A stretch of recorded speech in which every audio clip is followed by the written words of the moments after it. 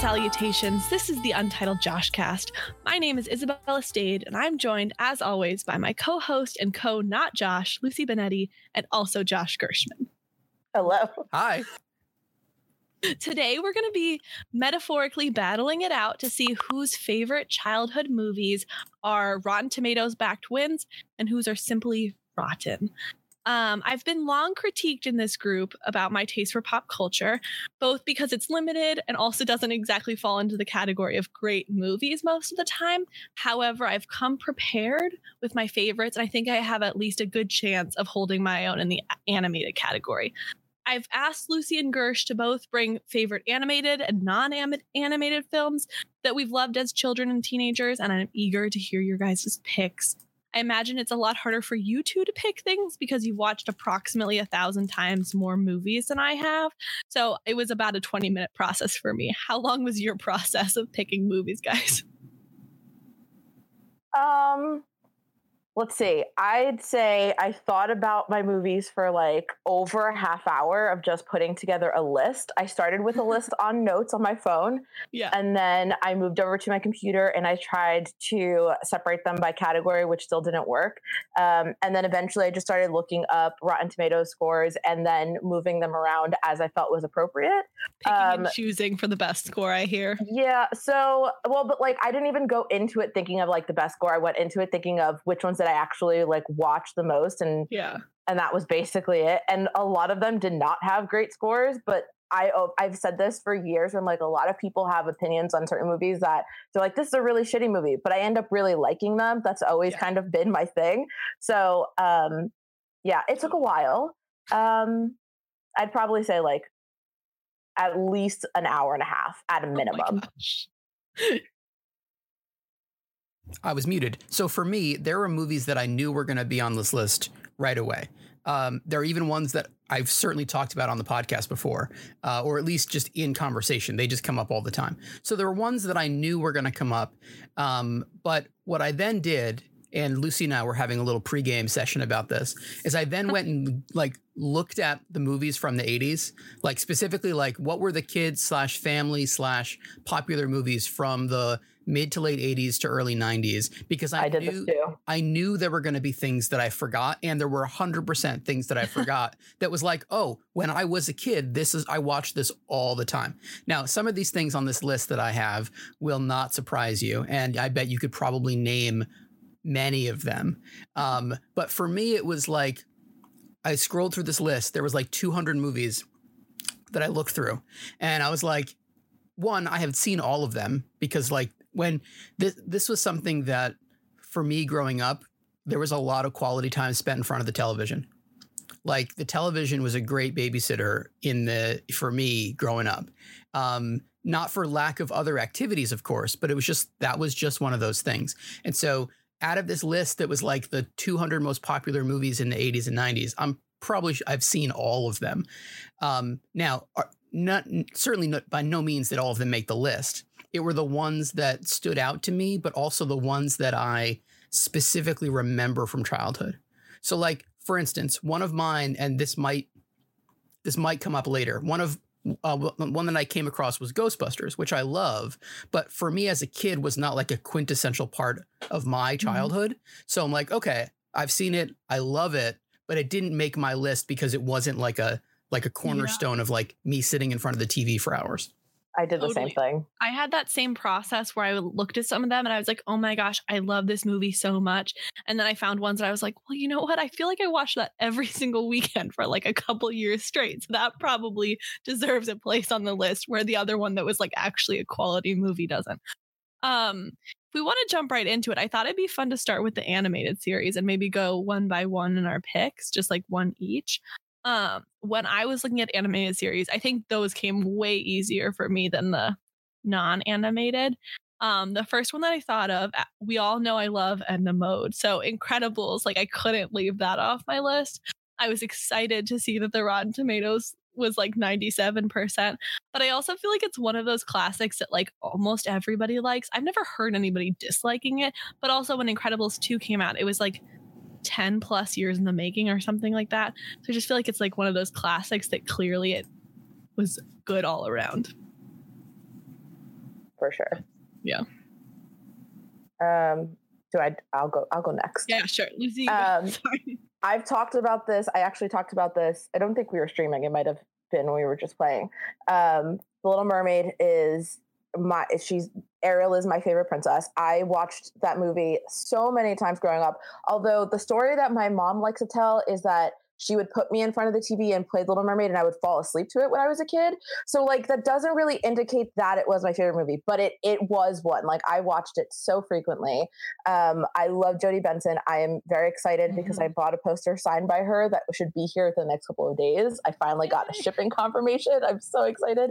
That one had a 93% for Tomato Meter, which was also made me feel really great. But I think it also might be one of the highest ones on my list because not many others are above a 90. Yeah, that was a good one. I always like that. It definitely, I can credit that Little Mermaid to the reason I dyed my hair red in 7th grade. So like I can also attest that it had an influence on my life, just not like putting me to sleep. But you know, Gersh, what was your first animated pick? So there is definitely an animated section to my list, of course. You know, the golden age of Disney movies for me is in this like late 80s to early 90s, even to like late 90s period. Going in chronological order as opposed to in preference order is Who Framed Roger Rabbit, which like is half animated, half live action. But for me was just the coolest thing I'd ever seen as a kid and remains one of the coolest movies ever. It exists at its like, this is something we've definitely talked about before, but there is no way a movie like that ever gets made anymore, let alone today. Like a movie like that is never happening ever again, where you have characters from like 14 different conglomerates that own them and the rights and distribution and all this other nonsense that they had to do. Disney, like it is a large miracle that Disney made this movie happen at all. There was like things about screen time down to the second, down to like the percentage of who got more screen time than someone else, how much they were guaranteeing for other things. So all of that wraps up into this amazing movie, which for me was just the coolest thing. Like all I wanted to do was live in a world where cartoons were real. And just like to see this was just bananas. Now, I was a little too young to like understand what was going on with Jessica Rabbit, but like growing up with Bugs Bunny and then girl Bugs Bunny, like I understood what was happening in the grand scheme of things. But it was also like, this is also very much a point of the movie is that they made the cartoon characters much more humanized than you see cartoon characters in cartoons, where they have love interests and they're acting like, quote unquote, they're acting like real people. Like in the way that Roger talks to Jessica, the way that Bob Hoskins interacts with the characters and vice versa. It was a much more like humanized take on cartoons, which like, I don't know, I'm sure I didn't appreciate when I was 7 years old when this movie came out, but just to see cartoons and humans in the same world was just amazing. I just love that. I haven't watched it in a long time. I need to watch it. Also, you mentioned female Bugs Bunny. That's Lola. Lola. I knew she had a name. I'm sorry. Yeah. Bugs and Lola Bunny. Forgive me. So cute. Yeah, this actually ties really well with my next pick when you're just describing like a more human side of like the cartoon character. I think Fantastic Mr. Fox was one of my favorite like animated things ever. And I feel like that really like is exemplified in that because they have such like really cool, I don't know. Did you guys love that movie? Because I thought it was fantastic. I don't think I've ever seen it. Yeah, same. That's just kind of missed that one. God, it's Wes Anderson. Guys, I have a lot of shit movie references. This is like a solid one. Okay, I'll summarize. Essentially, it's like Wes Anderson colors, like beautiful, like oranges and just like aesthetically so pleasing. But like it follows this fox family that like sort of looks real, but sort of doesn't. It kind of looks like somebody. It's just like art to me. But the characters are super funny and witty, and I don't know. I feel like my mom and I watched it like 5 times, like when it came out. But it's always been one of my favorites, and I always go back to it. So I feel like I'm going to require you guys to watch it with me because I'd be happy to revisit it. It was one where when I was making this list, I like had my first initial thoughts, and then I went on Disney Plus to sort of like check what I was missing, just like you were saying. And this was in the animated section. I was like, oh, how did I forget it? So now I need to make sure you guys watch it too. The only Wes Anderson movie I have seen is Rushmore. I know I am missing like a whole catalog. No, that's not true. I've seen Royal Tenenbaums too, but I don't like that movie. I don't think I finished it. I think I really appreciate Wes Anderson like stills, like the stills of his movies. I think that his like artistic eye is really beautiful. I don't think I'm clearly not super invested in movies in general, but I think Fantastic Mr. Fox was a good crossover of like childlike animation and his serious kind of approach.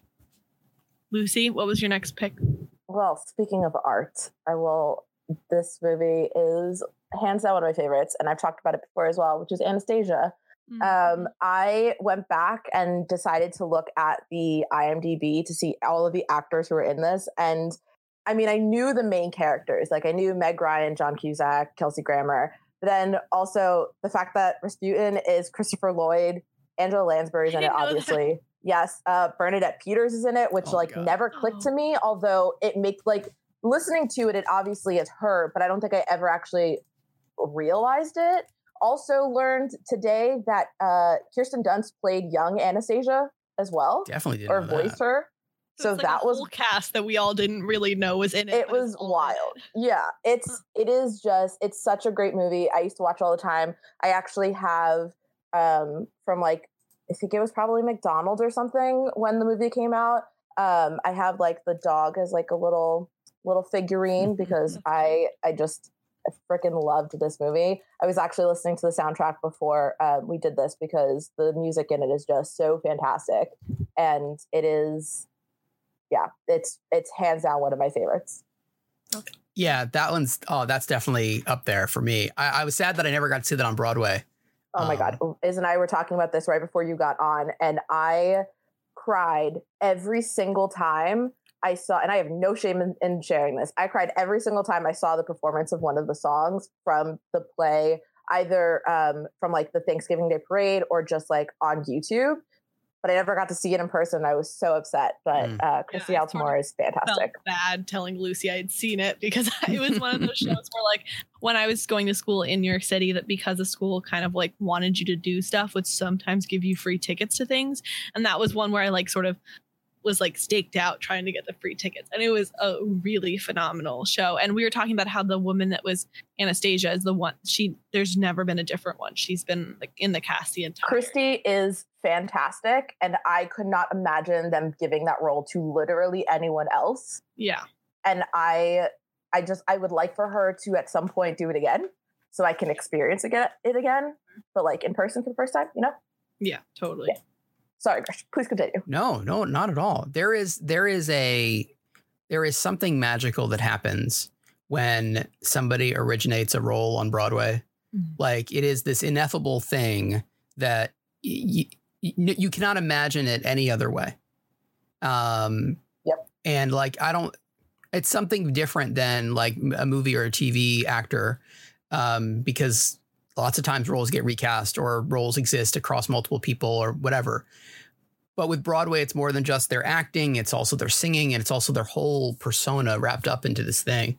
Oh, man. This isn't the Broadway episode, though. This is the movie episode.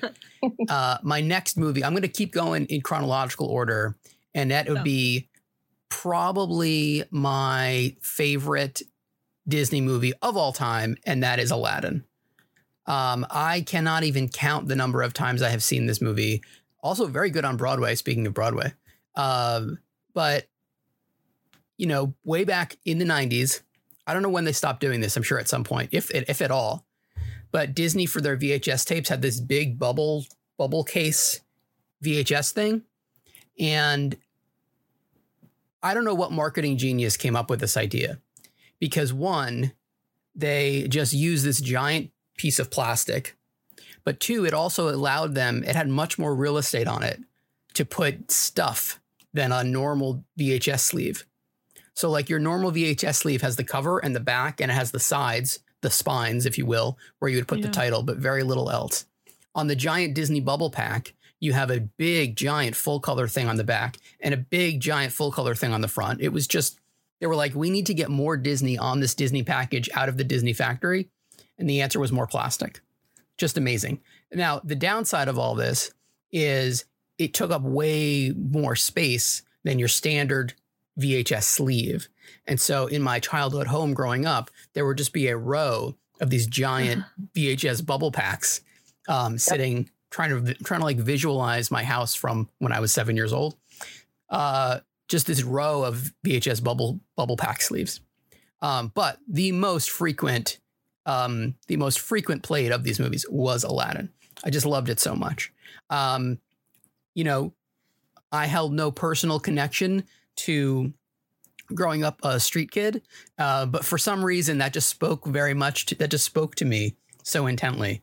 And I just love the flying carpet and of course, Robin Williams. I mean, like for me, this came out when I was 11. I'm trying to remember what I would have seen Robin Williams in other than this. Like, I think I knew of Mork and Mindy. That was a thing that was happening back then. But I'm trying to think of like Mrs. Doubtfire was still later. Was Patch Adams before that? Not sure. After. But like, you hear these stories of like comedians growing up that like they knew they were going to be a comedian when they can make their family laugh and stuff like that.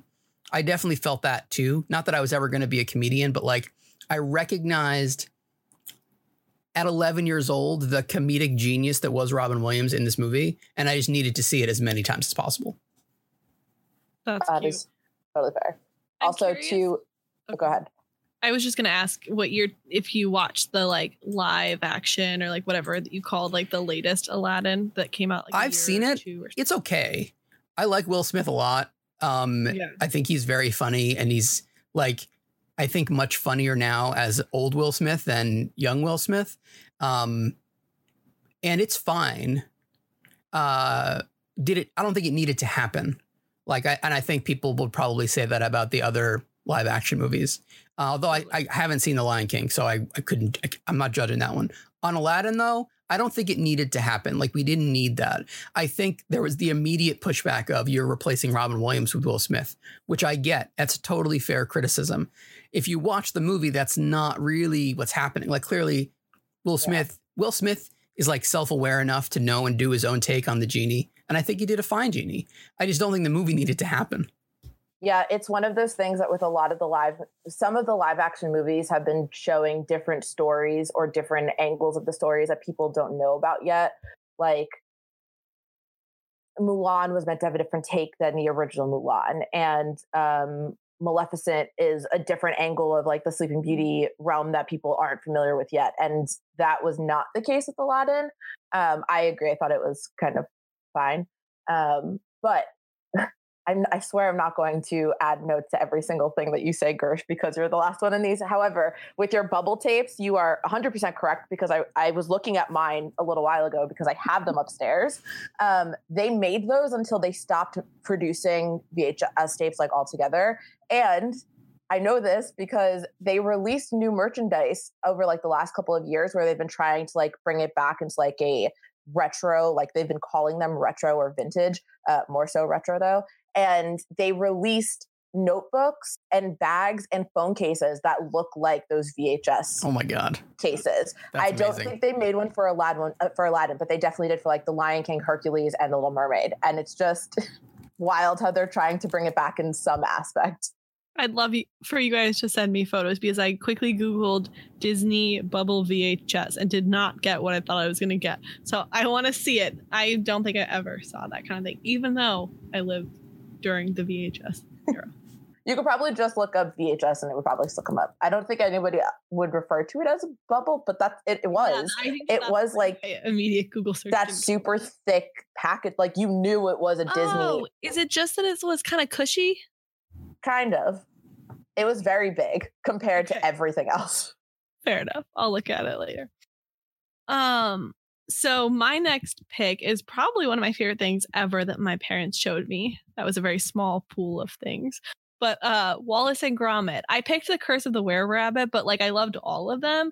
And I could just watch them all the time. I think they were also readily available at the library in my hometown. I just love them so much, and I just think that the characters are so great, and I love the like claymation or whatever you call it too. So that's my pick. I remember those very well growing up. Yeah. So the next one originally on my list was going to be Thumbelina, because I remember being obsessed with it when I was little. However, Thumbelina is one of those movies where they made a shit ton of versions. And I was trying to figure out which version I actually watched. So I went to my old bedroom and I found the VHS of it, but it still does not I'm still not fully remembering it as that one. Like, I think there's still a different one that I haven't found, but whatever. Thumbelina is not available on Rotten Tomatoes, so I have slightly skipped over it. I moved on to the next one, which is The Swan Princess, because I watched The Swan Princess so many times. The music in it is great. The entire concept of it is... It's okay, but we're going to say that it's great. I remember them making up to 3. Upon looking this up today, they have apparently continued making them until 2020, but with a different storyline and different characters, which is interesting to me. But the original one is just so good. And the whole play on the Swan Princess and her growing up from what you would see as an ugly duckling into a swan and then being cursed into becoming a swan is just, it was really great. And I love everything about it. And what was the Rotten Tomatoes rating? Oh, it was a 50%. I realized I had forgotten to include mine, but my Fantastic Mr. Fox was 93% and Wallace and Gromit was 95%. Yeah, no. Anastasia was an 86 and Swan Princess was a 50, which I knew, but you know what? Disagree with both of them. All right.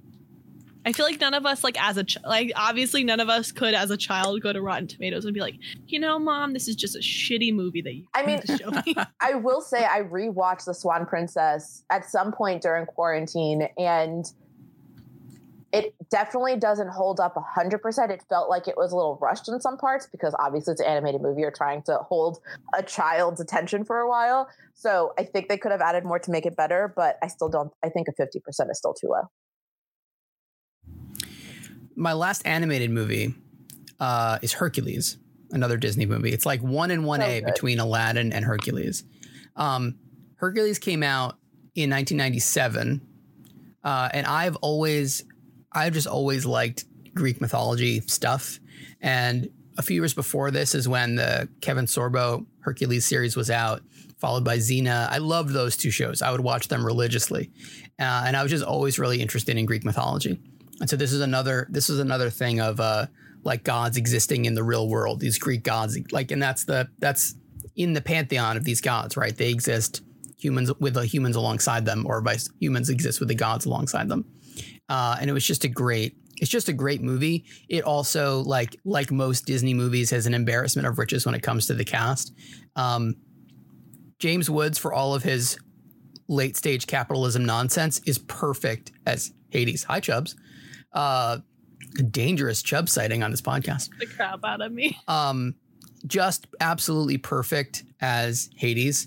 The rest of the cast, just fantastic. Bobcat Goldthwait and Matt Frewer played like the 2 little demon gremlin guys. They're just hilarious. It's just great. It's just a great movie. And it's one that I will always wait for this to be the next Disney Broadway show. I don't know if it's ever going to happen, but it has great songs, great characters, and I think could easily be adapted onto the stage. But that's not my job, so I will just leave it at that. Just one of my favorites, right up there. I haven't seen this in a long time, but I might have to watch it again. I mean, you manifested Trump being kicked off Twitter, so like I feel like a Broadway show is like even less extreme of a request. Where is that? What's the bar? Like, what's the level of difficulty on that? Also, Broadway shows a lot lower than Trump getting kicked off Twitter. I mean, I feel like I could be wrong, but I could have sworn they said they were going to try and turn Hercules into one of the upcoming live actions. And if that's the case, you could totally make it into Broadway. Here's a little inside baseball for you. My brother used to work for Disney, for the Disney theatrical company. He doesn't anymore. So anything I tell you is, I don't think there's any like brother to brother NDA that I'm breaking by giving you this information. I would say to him often that I would love to see a Hercules on Broadway. And he would respond to me often with the world's worst poker face. So take that for what it's worth. I don't know if this ever is going to happen in the future, or if that's just my brother's regular poker face when I ask him about work stuff. But he's not connected to that world anymore. So I hold no claim. I hold nothing over this. If it does happen, I will not say that I made it happen. I will simply be there when it happens and enjoy it. Fair enough. My last animated pick was one that I totally forgot about until I was like looking through my list to check, and it's Monsters, Inc. And I think involved in that is also Monsters University, because I think they're like both solid, not like really a shitty sequel or anything. I think it's really good. And I just love Monsters, Inc. so much, and Boo, and just like all of it. Mike Wazowski. I don't know. I can't. So I just love it so much.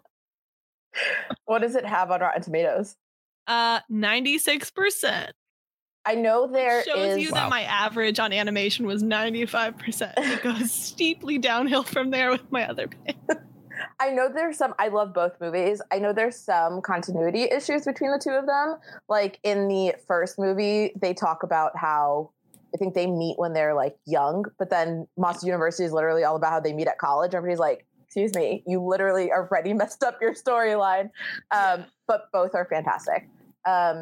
Technically, this one doesn't qualify as animated. However, there are animated aspects to it. So we're going to throw this one right in, which is Mary Poppins, which is just my next one on my list. I have been obsessed with Mary Poppins since I was little. I had some channels on my TV, like up to channel like 11 or 12 or something like that, and then nothing else. So at night, I would put on my Mary Poppins VHS, and I would watch it every single night. My TV, once it hit the end of the VHS, would stop, rewind it to the beginning, and then turn off. And every single day, that is what I watched. And it would essentially turn off at the same exact time, and I would just rewatch the movie again. I did watch it to the end. So for anyone listening who's curious, did you fall asleep at the same part and then never finish it? No, I've seen the ending many times. Mary Poppins also has...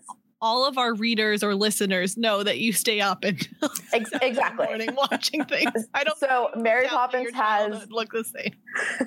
It has the highest rating on my list, which is a 98%. Nice. It is fantastic. Yesterday, I finally watched Mary Poppins Returns, which I had been waiting to watch. It is also fantastic. I looked this up, and apparently, it does not get it. I think it had like an 80-something% on Rotten Tomatoes, the second one. It was very mixed emotions from viewers, but I personally loved it. It actually made me cry because there are a lot of nods to the original, and the original is just so important to me. Yeah. Mary Poppins is just a classic, and Julie Andrews is perfect. I literally was trying to remember if I had seen Mary Poppins Returns, and then realized that the thing that I was imagining in my head was Nanny McPhee, which is just not the same thing. Nor is it the same like caliber of thing. Mary Poppins Returns was cute, and also I didn't realize how many people were also in it. Like the woman who plays Mackenzie from The Newsroom is in it. Also, Meryl Streep is in it. Somehow I forgot that was a thing. She has a song. It's great. I highly recommend watching Mary Poppins Returns. I plan to rewatch it again soon because it was really, really good. Mary Poppins is the Ruth Bader Ginsburg of movies. Mm-hmm. She was confirmed 96-3. I had to go look up the math, but like just this bonkers number that you never see anymore. So I lied. I did have one more animated movie. And originally I wasn't going to put it on this list, but I decided to keep it on the list because it allows me to complain about something. And that movie is The Land Before Time. Technically it came out in 1988. So chronologically it would have been like the first or second movie on this list. So growing up, I watched this movie a whole lot, like just on repeat. Like I can there was, my brother and I would go over to a friend / acquaintance's house when we were young to like just be like looked after for the afternoon. And I can remember this movie just being on repeat the whole time. Now, it's a lovely kids movie, but my issue with this I can no longer enjoy my memories of this movie. And here's why. So the main character is a little dinosaur named Littlefoot. So you probably know that if you know anything about this movie.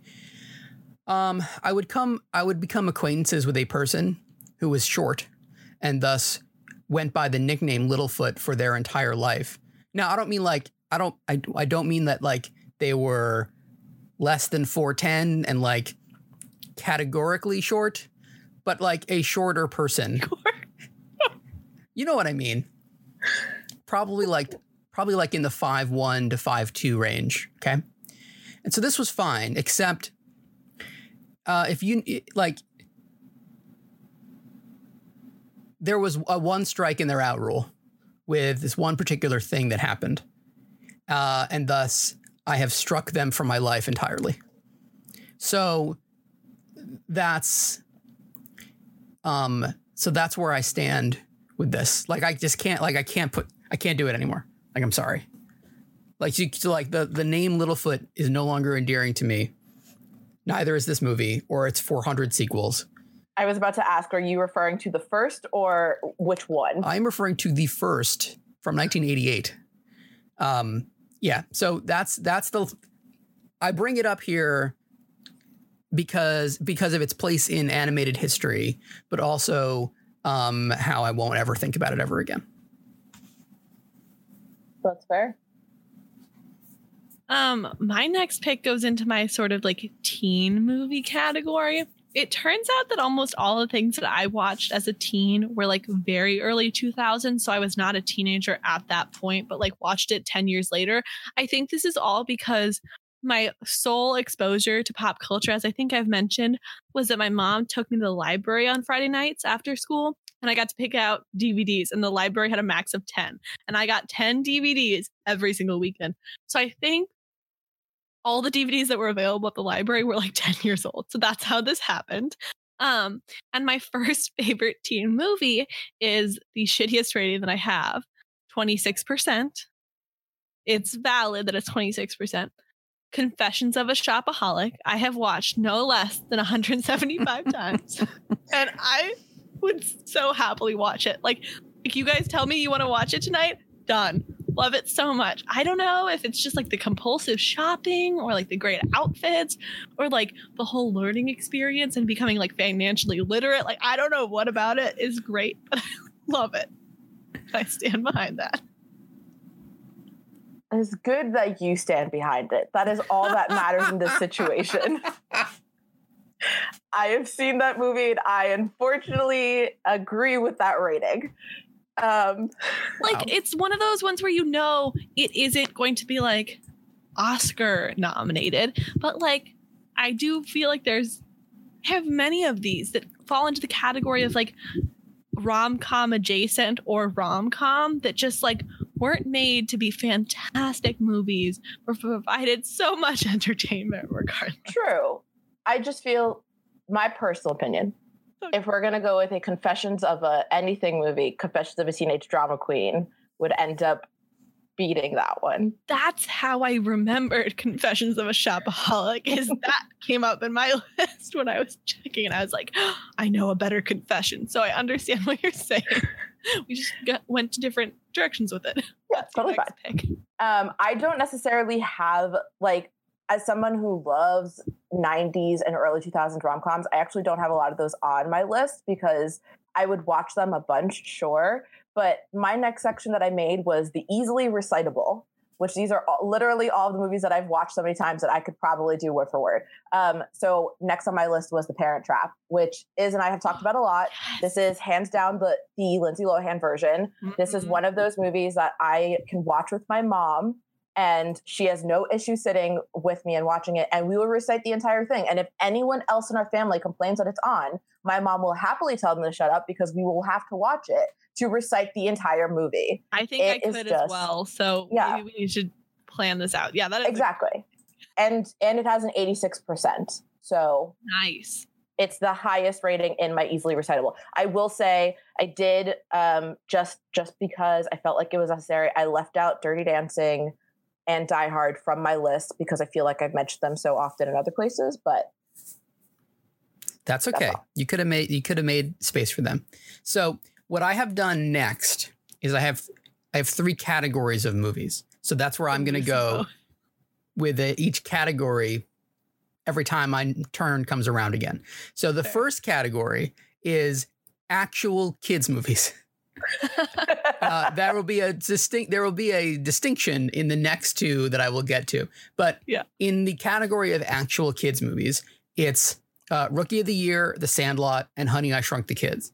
So I loved Honey, I Shrunk the Kids. I totally forgot. Taking the first 2 first, Rookie of the Year and The Sandlot, which came out in the same year, which boggles my mind, that there were 2 kids-based baseball movies that happened in the same year.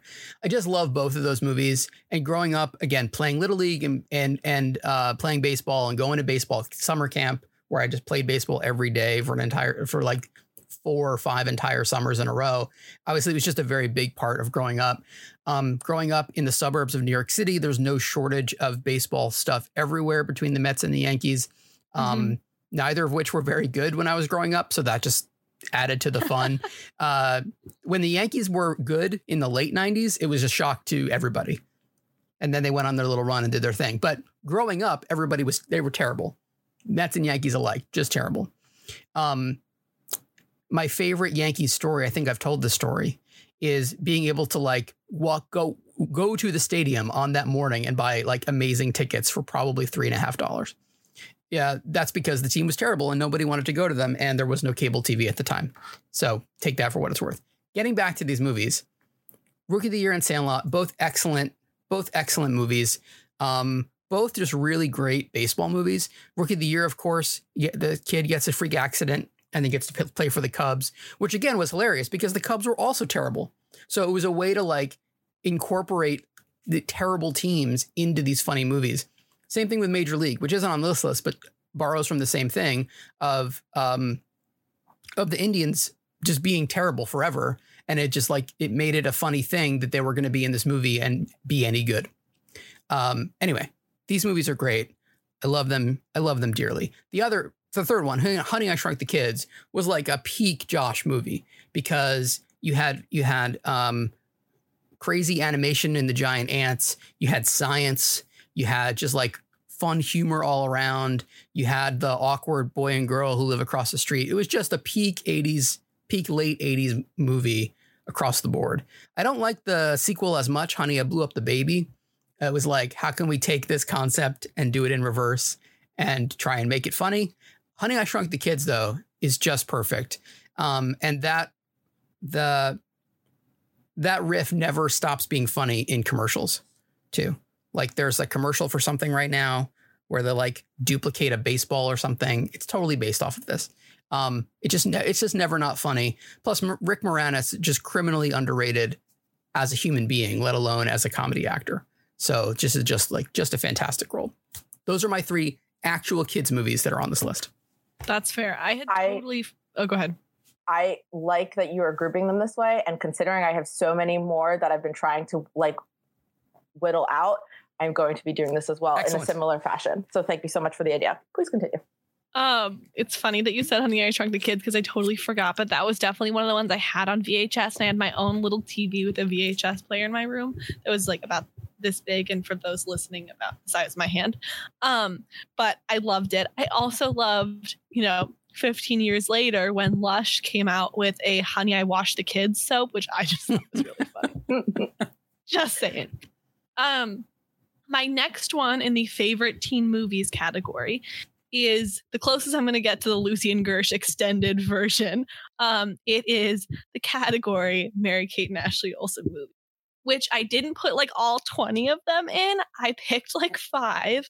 But but this is just like such a cornerstone of my childhood. The ones I loved were Holiday in the Sun, Our Lips Are Sealed, The Challenge, Billboard Dad, and Winning London. While I could have picked others, those were definitely the ones I came back to. They also had a TV show that I can't remember the name of, but it was terrible and amazing. That TV show was fantastic. Yeah. And like, I think I found it on YouTube, like bootlegged like a couple of years ago. And I've never been more excited. But they had such great storylines for shitty movies. Like Billboard Dad, is they put up a billboard because their dad's single and they want him to date people. And like Our Lips Are Sealed, they like are in a witness protection program and sent to Australia. It's just quality cinema. However, Rotten Tomatoes didn't even think it was worth a rating. So none of those happened. I will say Holiday in the Sun is great. It is probably my favorite of theirs. Yeah, I loved it. I was trying to look up. Fun though. I honestly don't think I've seen that one. It's like their version of Survivor. Like they go on a little like contestant thing, but like within a movie, they're like characters, but then they are on this thing and they have to like, I don't know if I'm combining this, but I feel like they had to eat bugs or something. Maybe not. Anyway, all was quality. This sounds like you're referring to like The Challenge from like MTV or something, because that would also then make sense. The TV show, at least the one that I remember that they were in, was Two of a Kind, which was them as teenagers. Yes, they were like in high school, right? Yeah. Yeah, totally. That's exactly what I'm referring to. Terribly great. Great. So, which we will revisit because I have later made a category that's called Terribly Great. However, I'm going to continue my easily recitable category and complete it at the same time, which is, in addition to The Parent Trap, is Sister Act, Never Been Kissed, and Mrs. Doubtfire. Sister Act, I went to Catholic school my entire life, so it was at some point it was bound to happen. But it was one of my mom's favorite movies, and her and I watch it still all the time. The second one had terrible ratings, which is surprising to me because the second one is pretty freaking good. The first one has a 74%. Never Been Kissed is, I believe, the first PG-13 movie I ever saw. I was also like 6 when I saw it for the first time, and probably shouldn't have, but I don't care. I watched that thing. We had pay-per-view at the time. Every single time it was on, I watched it. I was so obsessed with this movie. I know people who have seen it today and hate the concept of it and think that it is such a terrible movie, but this is just, it did not fall into the terribly great category because it's great. That is it. It is not terribly great. It's great. And Mrs. Doubtfire, I needed to add some sort of Robin Williams on here because, like Gersh, Aladdin was obviously great, and I really loved Robin Williams in that. But Mrs. Doubtfire, there is just something about his character and his role in it and the way that he just like carries himself in it that is so perfect. Yeah, that makes me feel like I'm really missing out because I really did like go for animated or like crappy teen movies. That was my prompt. And you guys were like, we know pop culture doing 72 categories. See you later. Well, you changed your mind. Yeah. But like Mrs. Doubtfire was amazing. Gersh, all yours. I am just as surprised to learn that Mrs. Doubtfire came out in 1993, only a year after Aladdin. But for some reason in my memory, it's much later in my growing up. Anyway, I would not have guessed it was 6 years older than me had you asked. Man, what a good movie. What a good movie Mrs. Doubtfire was.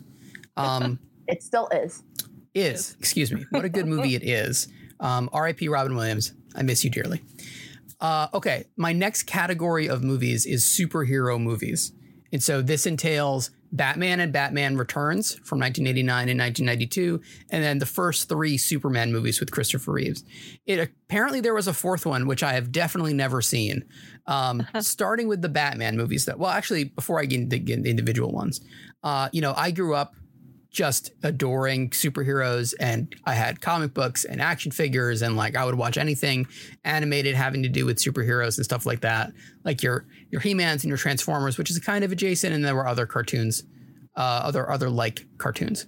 But for these movies, which are definitely not kids movies. I have watched them more times than I can even think about. I just loved the first two Batman movies. There was so much like in the second Batman movie, Batman Returns, the Penguin is a big character in this movie. And spoiler alert, the way he dies at the end is, wait, do you want me to spoil this? I don't want to that's too late. Spoiler alert for a movie that's almost 30 years old. It's going to be 30 next year. The way the Penguin dies at the end is by choking on his own blood. And so when I was a kid, this movie came out when I was 11. So when I was a kid around this time, I had nosebleeds all the time. That was just little Gersh had nosebleeds all the time. Were you terrified? So whenever I would have a nosebleed, I'd be like, can't die like the Penguin. That, honestly, that was in my head every single time. Now, did I think I was going to die? No. But that was my frame of reference at the time. I'm like, got to be careful about this, guys, because you could choke on your own blood and then you'll be dead like the Penguin. That's so awful. But I think we all have those weird things from childhood that we didn't think really was a thing. I can't remember mine, but that is fantastic and also terrible. The first Batman movie from 1989, Michael Keaton, Jack Nicholson, just outstanding. It's just a great movie. It just created this universe that was so believable because Michael Keaton is just like a great Bruce Wayne. He's just like your quote unquote regular average rich guy. He just lives in a big house. There's people trying to kiss his ass every which way from Sunday. And oh, by the way, he's also Batman. It's just a great movie. I have nothing but respect for the Christopher Nolan Batman movies of the 2000 era, but they're just not the same. There's something that needed, these movies could only have been made with the special effects and budget limitations of the day, of the late 80s to early 90s day. The later ones with Val Kilmer and George Clooney, and I'm probably forgetting someone else, they're just campy movies. But that was a very different thing. It was how do we make a movie out of the Adam West cartoons, the Adam West series from the 60s? They're just campy in that way. These two movies, the two Michael Keaton ones, are just fantastic. The Superman movies, great in the same way, because again, it was just Superman is a real guy who takes the identity of Clark Kent and is from Kansas and goes to Metropolis and goes to the big city. And that was just they're just really good movies. Christopher Reeve also, R.I.P., just fantastic as both Clark Kent and as Superman. It has just the first Superman movie has just one of the best lines, one of the best sequences out of any superhero movie. And I have seen all of them and ranked the MCU movies because that's the kind of nerd that you're dealing with here. But there is a moment in Superman 1, which I would argue has not been eclipsed, maybe equaled, but not been eclipsed by any MCU movies. And those are fantastic. And that's when Lois Lane falls off of I think it's Niagara Falls, and Superman flies down to catch her and he goes, "I've got you." And she goes, "You've got me. Who's got you?" Because they're just flying through there. It's just it'll just warm your heart. That's how good it is. Just a great scene. There's really good scenes. There's really good MCU scenes. It's hard to beat Lois and Clark, just as characters. I was going to say as human beings, but one of them's not human. It's hard to beat the two of them. The other thing that you get out of these 80s movies, well, the first one was in 78, but the other thing you get out of these 80s Superman movies is just Gene Hackman just doing his Gene Hackmaniest. There are actors who have only one speed. Gene Hackman is one of those, except every Gene Hackman is a different Gene Hackman. What you're going to get. If you ever watch Welcome to Mooseport with Gene Hackman and Ray Romano, that is the same Gene Hackman that's Lex Luthor in the Superman movies. I swear to God. If you watch one and then watch the other, you'd be like, yeah, this is the same guy. Lex Luthor retired. He goes to Mooseport or whatever state Mooseport's supposed to be in, and he's going to torment Ray Romano because he's Lex Luthor. It's just chef's kiss perfect. That's Gene Hackman. I know he's retired now. God bless him. I wish him all the best in his retirement. He's just fantastic. And those movies, you have Superman Superman predates Captain America. So in the comics, Superman is like the all-American ideal superhero. And in the movies, he's very much that ideal. The patriotism part isn't there, but like he is this ideal person that's also very much wrapped in like the mythology of creating a super person.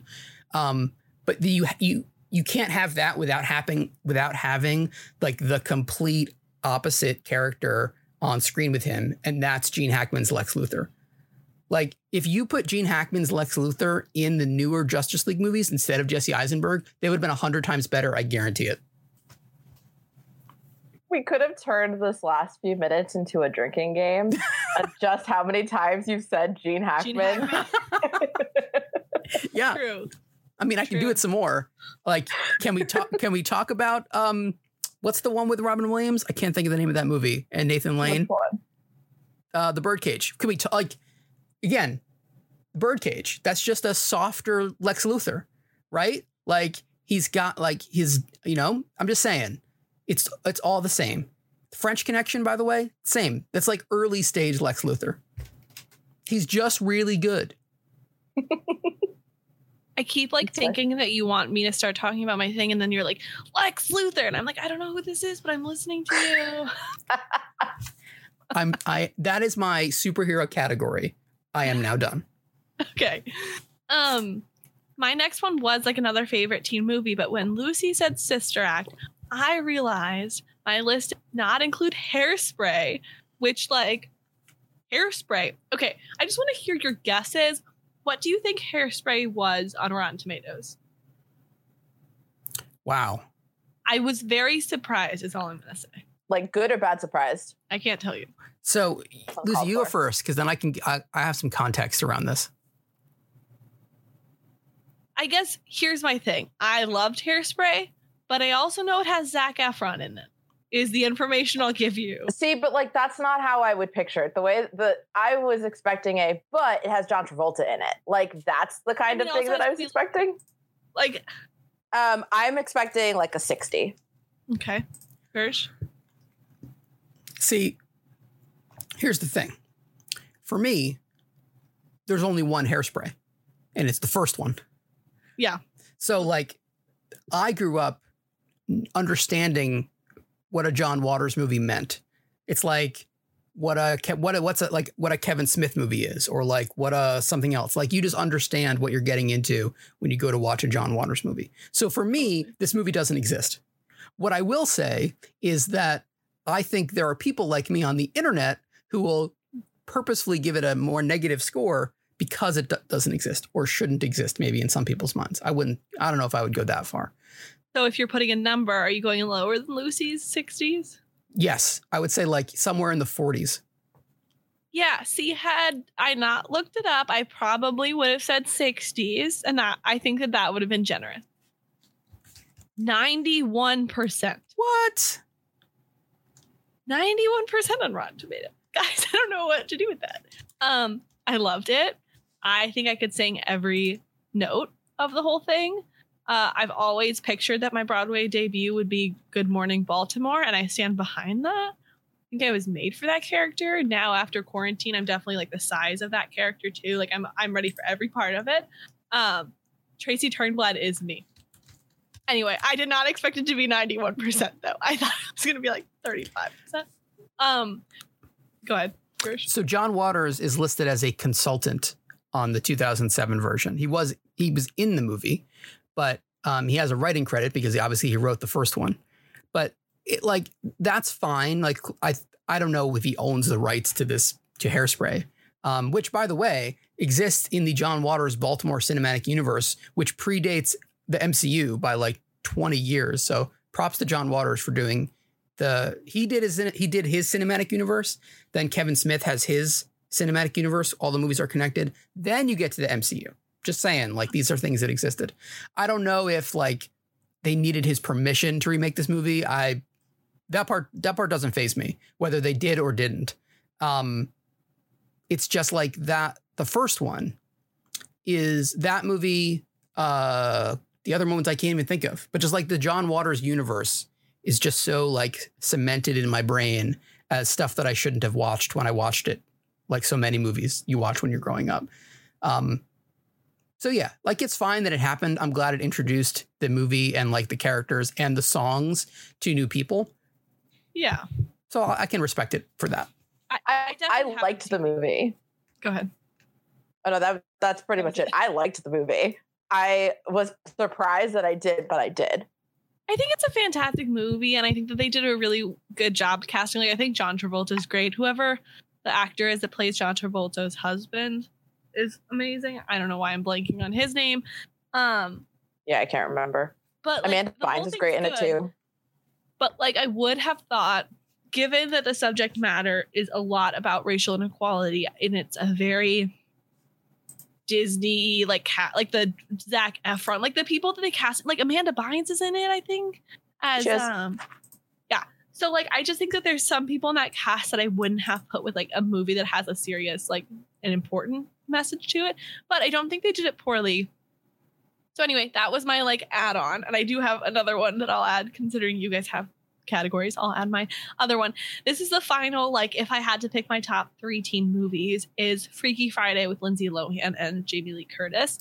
Because I don't even think I've seen the other one. I know there is another one, I will be honest, but no interest.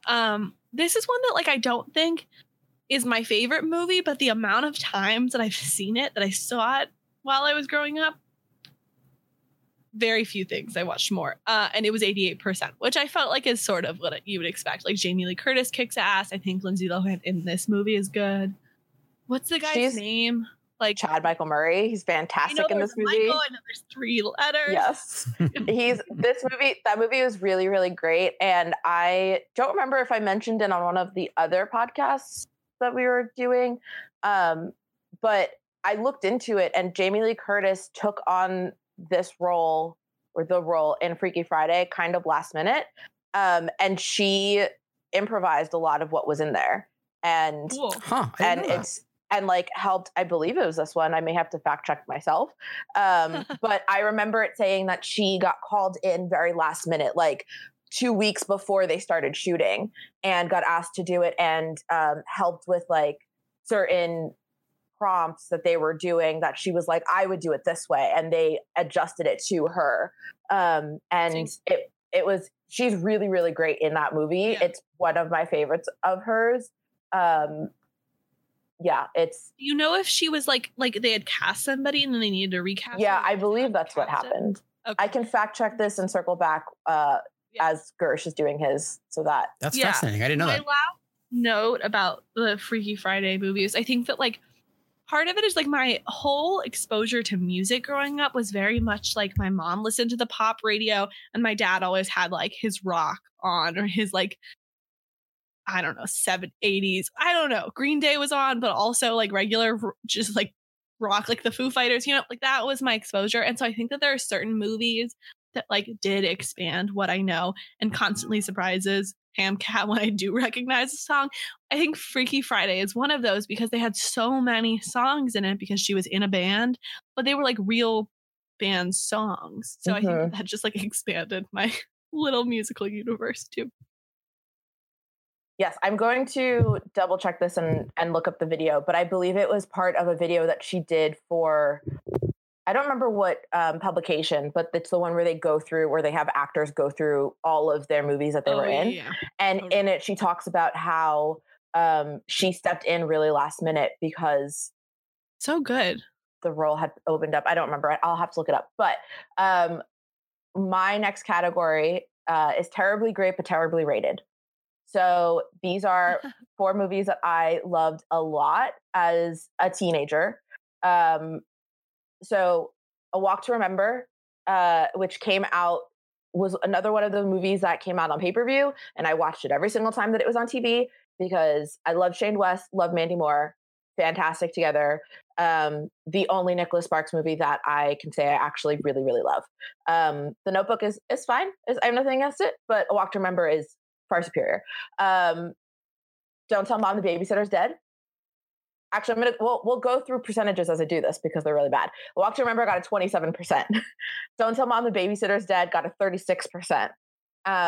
that is a fantastic movie, and everything about it, from the fashion to the acting to just the entire concept is just, it's, I've never seen another movie that's done something like that, where it's, I don't know. I'm going to end up having to go into full detail about the movie, and that's for a different time. It is just a fantastic movie. Christina Applegate, right? I believe that's her last name, is in that one. And her as Sue Ellen is just, I thought her having the nickname Swell was really cool. And I wanted that to be mine, or like something of that nature, because I'm like, I don't have a cool nickname. I want that. But she is great in it. Want that? No, because I don't think it's suited for me. It was very suited for her character. Thank you. Then we have D2, The Mighty Ducks, because I've mentioned this before. I love The Mighty Ducks, but the second one I have seen more than any other one.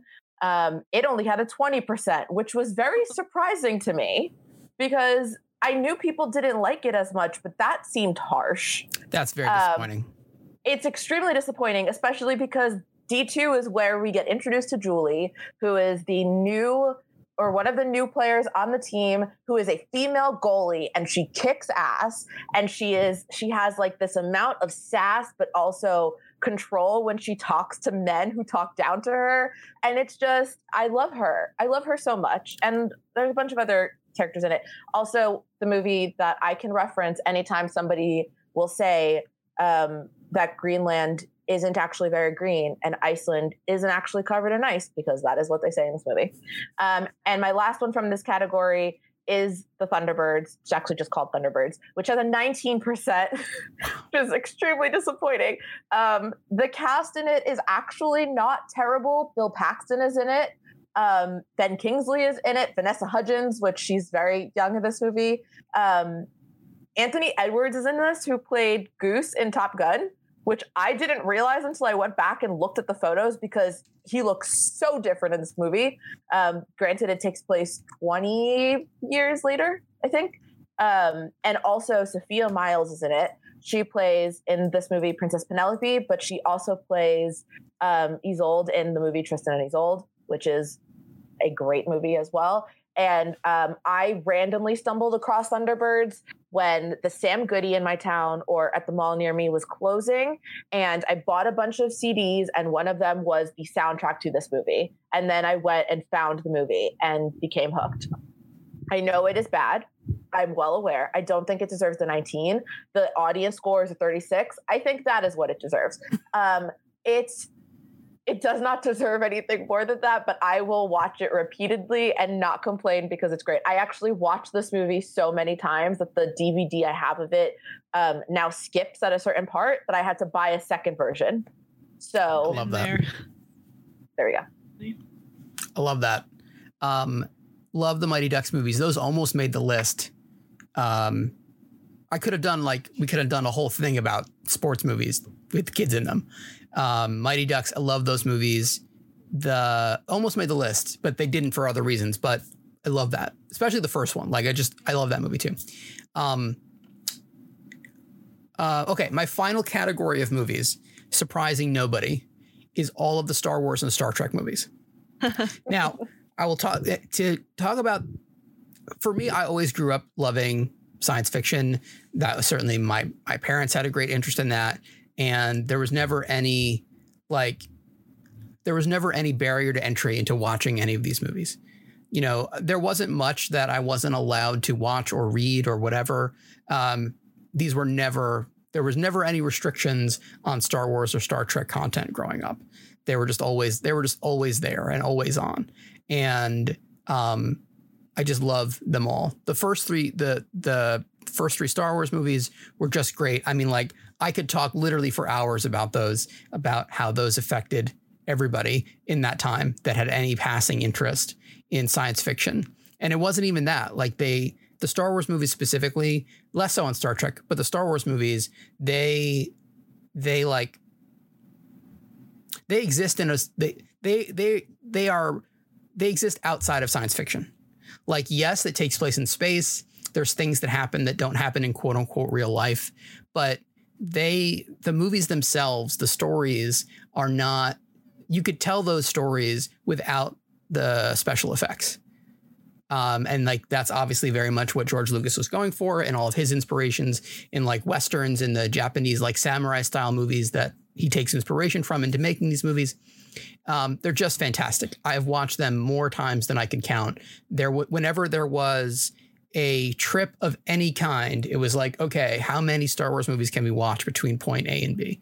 That was always the case. So much so, here's a little fun story for you.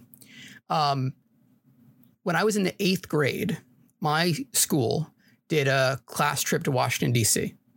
I don't think that's unique. I think like that was a lot of, if you grew up on the East Coast, all right, well, if you grew up anywhere, you did the school trip to D.C. I was going to say if you grew up on the East Coast. Yeah. Okay. So for me, it was when I was in the 8th grade. And for this trip, here's what I remember about this. We had to get to the middle school at like 5 p.m. because we were leaving that night to like drive down however long it was going to take. How long did that take? Probably like 5 or 6 hours because we were all in giant buses. So we were going to go down that night, and then we would have like 2 or 3 full days of DC stuff. So anyway, we get to the middle school on this night. I don't remember what day of the week it was. We're all like filing in. They brought in, while we were waiting, because it was like, everybody needs to show up by this time, but you can start showing up by this time. While we were waiting and just like snacking on whatever we were eating at the time, there was like one of the rolling TV carts that exists in high schools across the country. And somebody wheeled it in to where we were just like loitering in the cafeteria, and we just put on Star Wars. Like, so it was just one of those things that would just go on literally at any time.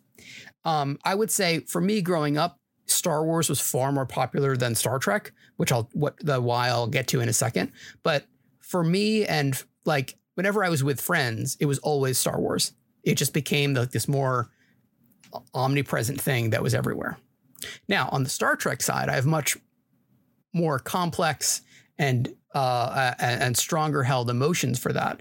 My parents grew up deeply involved in Star Trek, so much so that it was, make sure to record every episode so they could watch it later. And so there would just be videotapes of episodes and then crossed out and then more. Like it was just a constant recycling of VHS tapes to record the latest episodes of Star Trek.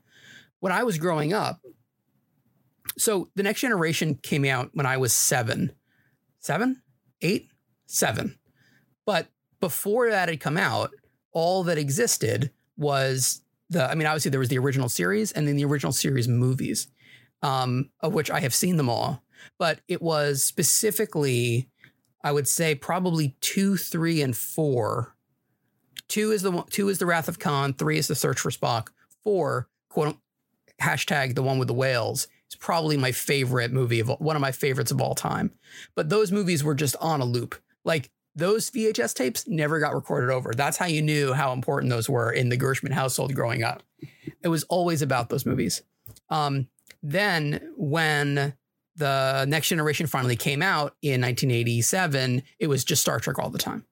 Then there got to a point, there was 7 seasons of that show, followed by 7 seasons of Deep Space Nine, followed by 7 seasons of Star Trek Voyager. These didn't all happen in a row. There was a little bit of overlap, but it was like probably 18 consecutive years of Star Trek being on television, which was just watched all the time. I don't think all 3 of those series were on at the same time. In fact, they couldn't have been all at the same time. But there was a time when the 2 of them were on, and I can't remember if they were ever aired back to back or whatever, but it was just all Star Trek all the time. The first 2 movies of the Next Generation era, Generations and then First Contact, are just, they're just really great Star Trek movies. The first one is intended, like it starts in the original series era with Kirk and McCoy and Scotty. Not Spock. Leonard Nimoy, had he died by that time? I wonder. Anyway, it starts there, and then there's like a thing that happens, and then you fast forward into the future, and then it picks up in the Next Generation era. And so like the movie's name of the title is Generations because it spans generations of the original series and into next. It's a great movie. First Contact, however, is just great. like it tells a story that they had never told before. The whole thing with humanity's first contact with another alien species and like the development of warp drive and this whole thing. It's just a great story that in the Star Trek canon they had never explored before. They do it and they just really do it in an amazing way. And it was a way to also go into the past, which Star Trek also doesn't do. Like in the Star Trek shows, once or twice a year, there's always a thing where like there's something breaks and they get zapped into the past. But it's like, you know, for one episode and for 40 minutes, they're in the past. And they got to figure out how to get back to the future. No pun intended. But in First Contact, they have to go into the past to like fix this thing. Like it's one of those like butterfly effect things. They have to fix a thing to make sure that it happens so that it doesn't not happen. It's a whole thing. You got to watch the movie. But what it does is it brings like this very dirty era of Star Trek that had never been talked about before, of like how terrible humanity was in the late 21st century, which we're like clearly steering towards right now.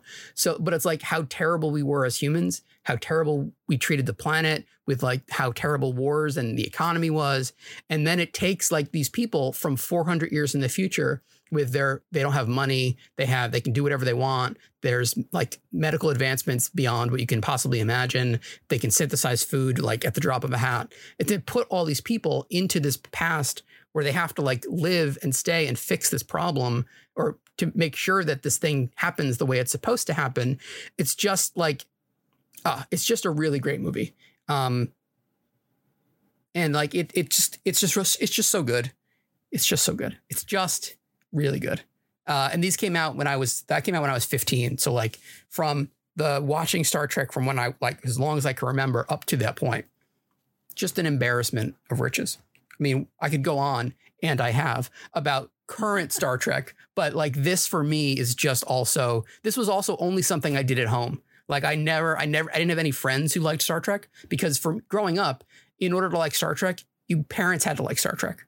Whereas Star Wars was just everywhere already. Like even in the late 80s to early 90s, well before the prequel trilogy came out in 1998 or 99, well before that happened, Star Wars was still everywhere. Toys and video games to some extent, but like it was just everywhere. So people knew of Star Wars. Nobody knew Star Trek unless your parents knew Star Trek. And I didn't have any friends whose parents were Star Trek fans. So that was always just like, that was always me. That was always something for me and my parents. It was great. That's fair. I was actually talking about Star Wars yesterday with someone, and the third movie, I saw it in theaters with my dad and my brother. And it was one of the few movies that I saw with them, because like that didn't really happen in my family. If I went to the movies, it was with like friends. That Star Wars was one of those things that like my family, like my mom didn't really watch it, but my dad did. So it was one of like those, like the other thing that happened with the Star Wars movies is that George Lucas continued to re-release special versions of those movies. And so in the 77 to 83, that was when the first movies came out, and then they all got released on VHS. And then in I think it's probably the early 90s, there was like the first round of George Lucas re-edits where he just like added more stuff in. And then he did it again in the late 90s. And basically he just kept adding more special effects. You know, for George Lucas, it was like, hey, there's new stuff I can do with animation. Let's add it into these movies I already made. And so that was another reason why Star Wars continued to just stay everywhere, because the movies were always coming back out. They also redid it again after the third one came out, so that at the end of the sixth movie, where it had the holograms, they added in Hayden Christensen. That's right. Because he wasn't in the original one, they had a different character there. Yeah, they replaced the actor who plays Darth Vader at the end of Return of the Jedi. Spoiler alert. It's not James Earl Jones, but the actor in the suit, I know, Ace, you're shocked. The actor in the suit is who they show as a Force ghost at the end. And I totally forgot about that. They then replaced him with Hayden Christensen, who plays Anakin, of course, in the prequel trilogy. Yeah. Also, in the middle of this, I double checked my fact about Jamie Lee Curtis. I was correct. It was in that interview that she does, although I already forgot which interview it was. But whatever. Oh, it was Vanity Fair. In it, she says that the actress who originally was supposed to have her character in Freaky Friday pulled out of the movie, and Disney asked her if she would be in it. She was given the script on Friday, and she started shooting on Monday. Wow. So that is how quick she jumped into it. Quite a Freaky Friday for her. I'll say. True. And also, when she had started, she had improvised a couple things herself. They're like, there's one scene where her fiance is like pushing her. And so she had put baby powder on the bottom of her shoe so she would slide a little bit better. And she had been like adding in like these sort of ideas, and an editor or somebody essentially like told the director they think that she should tone it down. And she had a conversation with them, and she was like, I mean, I could, but then I'm not going to stay. Like, if I'm going to stay, I'm going to do it the way that I think it needs to be done in order for me to be at my best. And they eventually were like, sure, go ahead. And she said that it was like the freest that she's ever felt while doing a movie. I love that. Interesting and very cool. It's your fun fact. That's it for my movies. I have one honorable mention, which is E.T., which is a movie that scared me a whole lot when I was a kid, because there are some scary parts of that.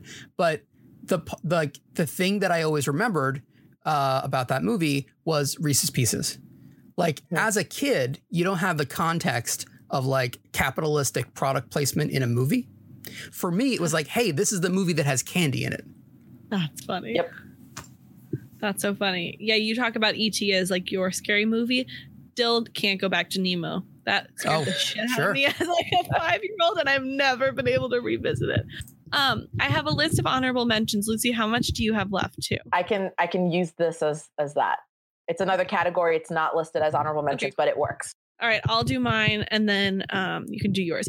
I have added 3 since we started this episode because it kept reminding me of things. However, I'll start with my honorable mention, which is also my lowest rating ever and totally deserves it. Bride Wars, which is Kate Hudson. So and good. Anne Hathaway. Yeah, it's quality crap. 11% on Rotten. That's so disappointing. Honestly, I don't think it deserves any more than that. But it's just so funny. Gersh, I'm guessing you haven't seen it. I have not seen it. I would well add it to the list because honestly, I feel like it's one that you should watch. I'd enjoy watching Gersh watch it. Okay. Also, as this also depends on your view of Chris Pratt, but he's in it. I totally did not connect those dots because I don't think I really knew Chris Pratt as an actor when I watched that. I think it was like one of the first ones he did because he's also like, is he one of the fiancés? Yes, he's Anne Hathaway's. Throughout the years, he started to get a lot more fit, especially when he was transitioning from Parks and Rec over to like Jurassic World and things like that, and Guardians of the Galaxy. And in Bride Wars, he is not necessarily on the heavier side, but he's not fit at all. But like that's how you know it's earlier. Slouchy, like kind of like he's meant to look kind of frumpy in some situations. But so Gersh, the 10-second summary of Bride Wars is that Kate Hudson and Anne Hathaway are best friends, and one gets engaged, and then the other gets engaged, and then they both decide that they're going to get married. And they both want the same location, and there's 2 spots, but only at the same time. So that is not true. Well, the way that it happens is there are 3 spots and they choose 2 different dates and the venue messes it up and they end up putting them for the same exact date at the same time. There's all this complexity of like why one of them won't give it up, but the other could, but the other doesn't care. And the other, so it's this whole thing. It's shitty, but great. This relates to my next pick for my honorable mentions, which is 27 Dresses, which has I have seen 27 Dresses. So great. I think I've seen it a million times. It's one of the ones that was in the library rotation for me. It's also why I loved watching Grey's Anatomy because of Katherine Heigl. Also, she was Izzy, like beyond the name thing. I loved her in 27 Dresses. Another one for me was Princess Diaries, which Lucy and I have been talking about for the last like couple weeks. And I've started to buy DVDs at every thrift store that I go to. And it's just been like this great 2000s catch up. Another one that came up when I was looking at all these lists and I totally forgot about, and I think is sort of slighted by Rotten Tomatoes, is Cheaper by the Dozen. Because Steve Martin is fantastic in this. I think he deserves better than a 24%. That's what I have to say. Steve Martin deserves better then Steve Martin just deserves better. He's a fantastic, just like all-time classic comedic actor. I have seen Cheaper by the Dozen as well. Just great. I don't know why I just had a panic moment where I was like, oh my God, is it actually Dennis Quaid? Like, did I fuck this up? Because I think Dennis Quaid not only is in Parent Trap, but I think he's in something else. And I was like, oh my God. But anyway. He is in fact in something else. What is shut up. Okay, I have 3 more, and these 3 just came up in the last like 2 minutes. Bend It Like Beckham. Sure. Which I totally forgot about. 85% of Rotten Tomatoes. Yeah, that I believe. It's a great movie. It deserves it, but I just like wouldn't have been like, if you had to pick whatever, I wouldn't have picked it. This deserves 112% in my opinion. My Big Fat Greek Wedding. Oh, 100%. Round of applause. 76%. That's criminally low. Fair. It is not. Thank you.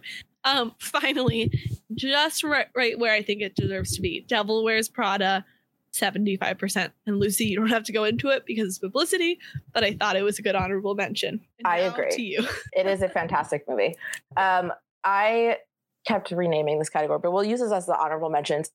So Princess Diaries wasn't it, but I purposely took it out because I knew you were going to talk about it. So I have 16 Candles because just a classic. That's love, always will love. And also as an honorable mention, it had an 84%. So good for you because it's fantastic John Hughes content. I also, of course, had to throw in Bring It On because great movie, 63%. A Cinderella Story because this list was just about to ask you if you put that on. I was like, did she think it's too shitty? No. A Cinderella Story is fantastic. It is one of Hilary Duff's best movies. Raise Your Voice is also pretty great, but I think A Cinderella Story beats it. And by I think, I mean, I know it beats it, which is why I saw on this list. A Cinderella Story, however, got a 12% on Rotten Tomatoes.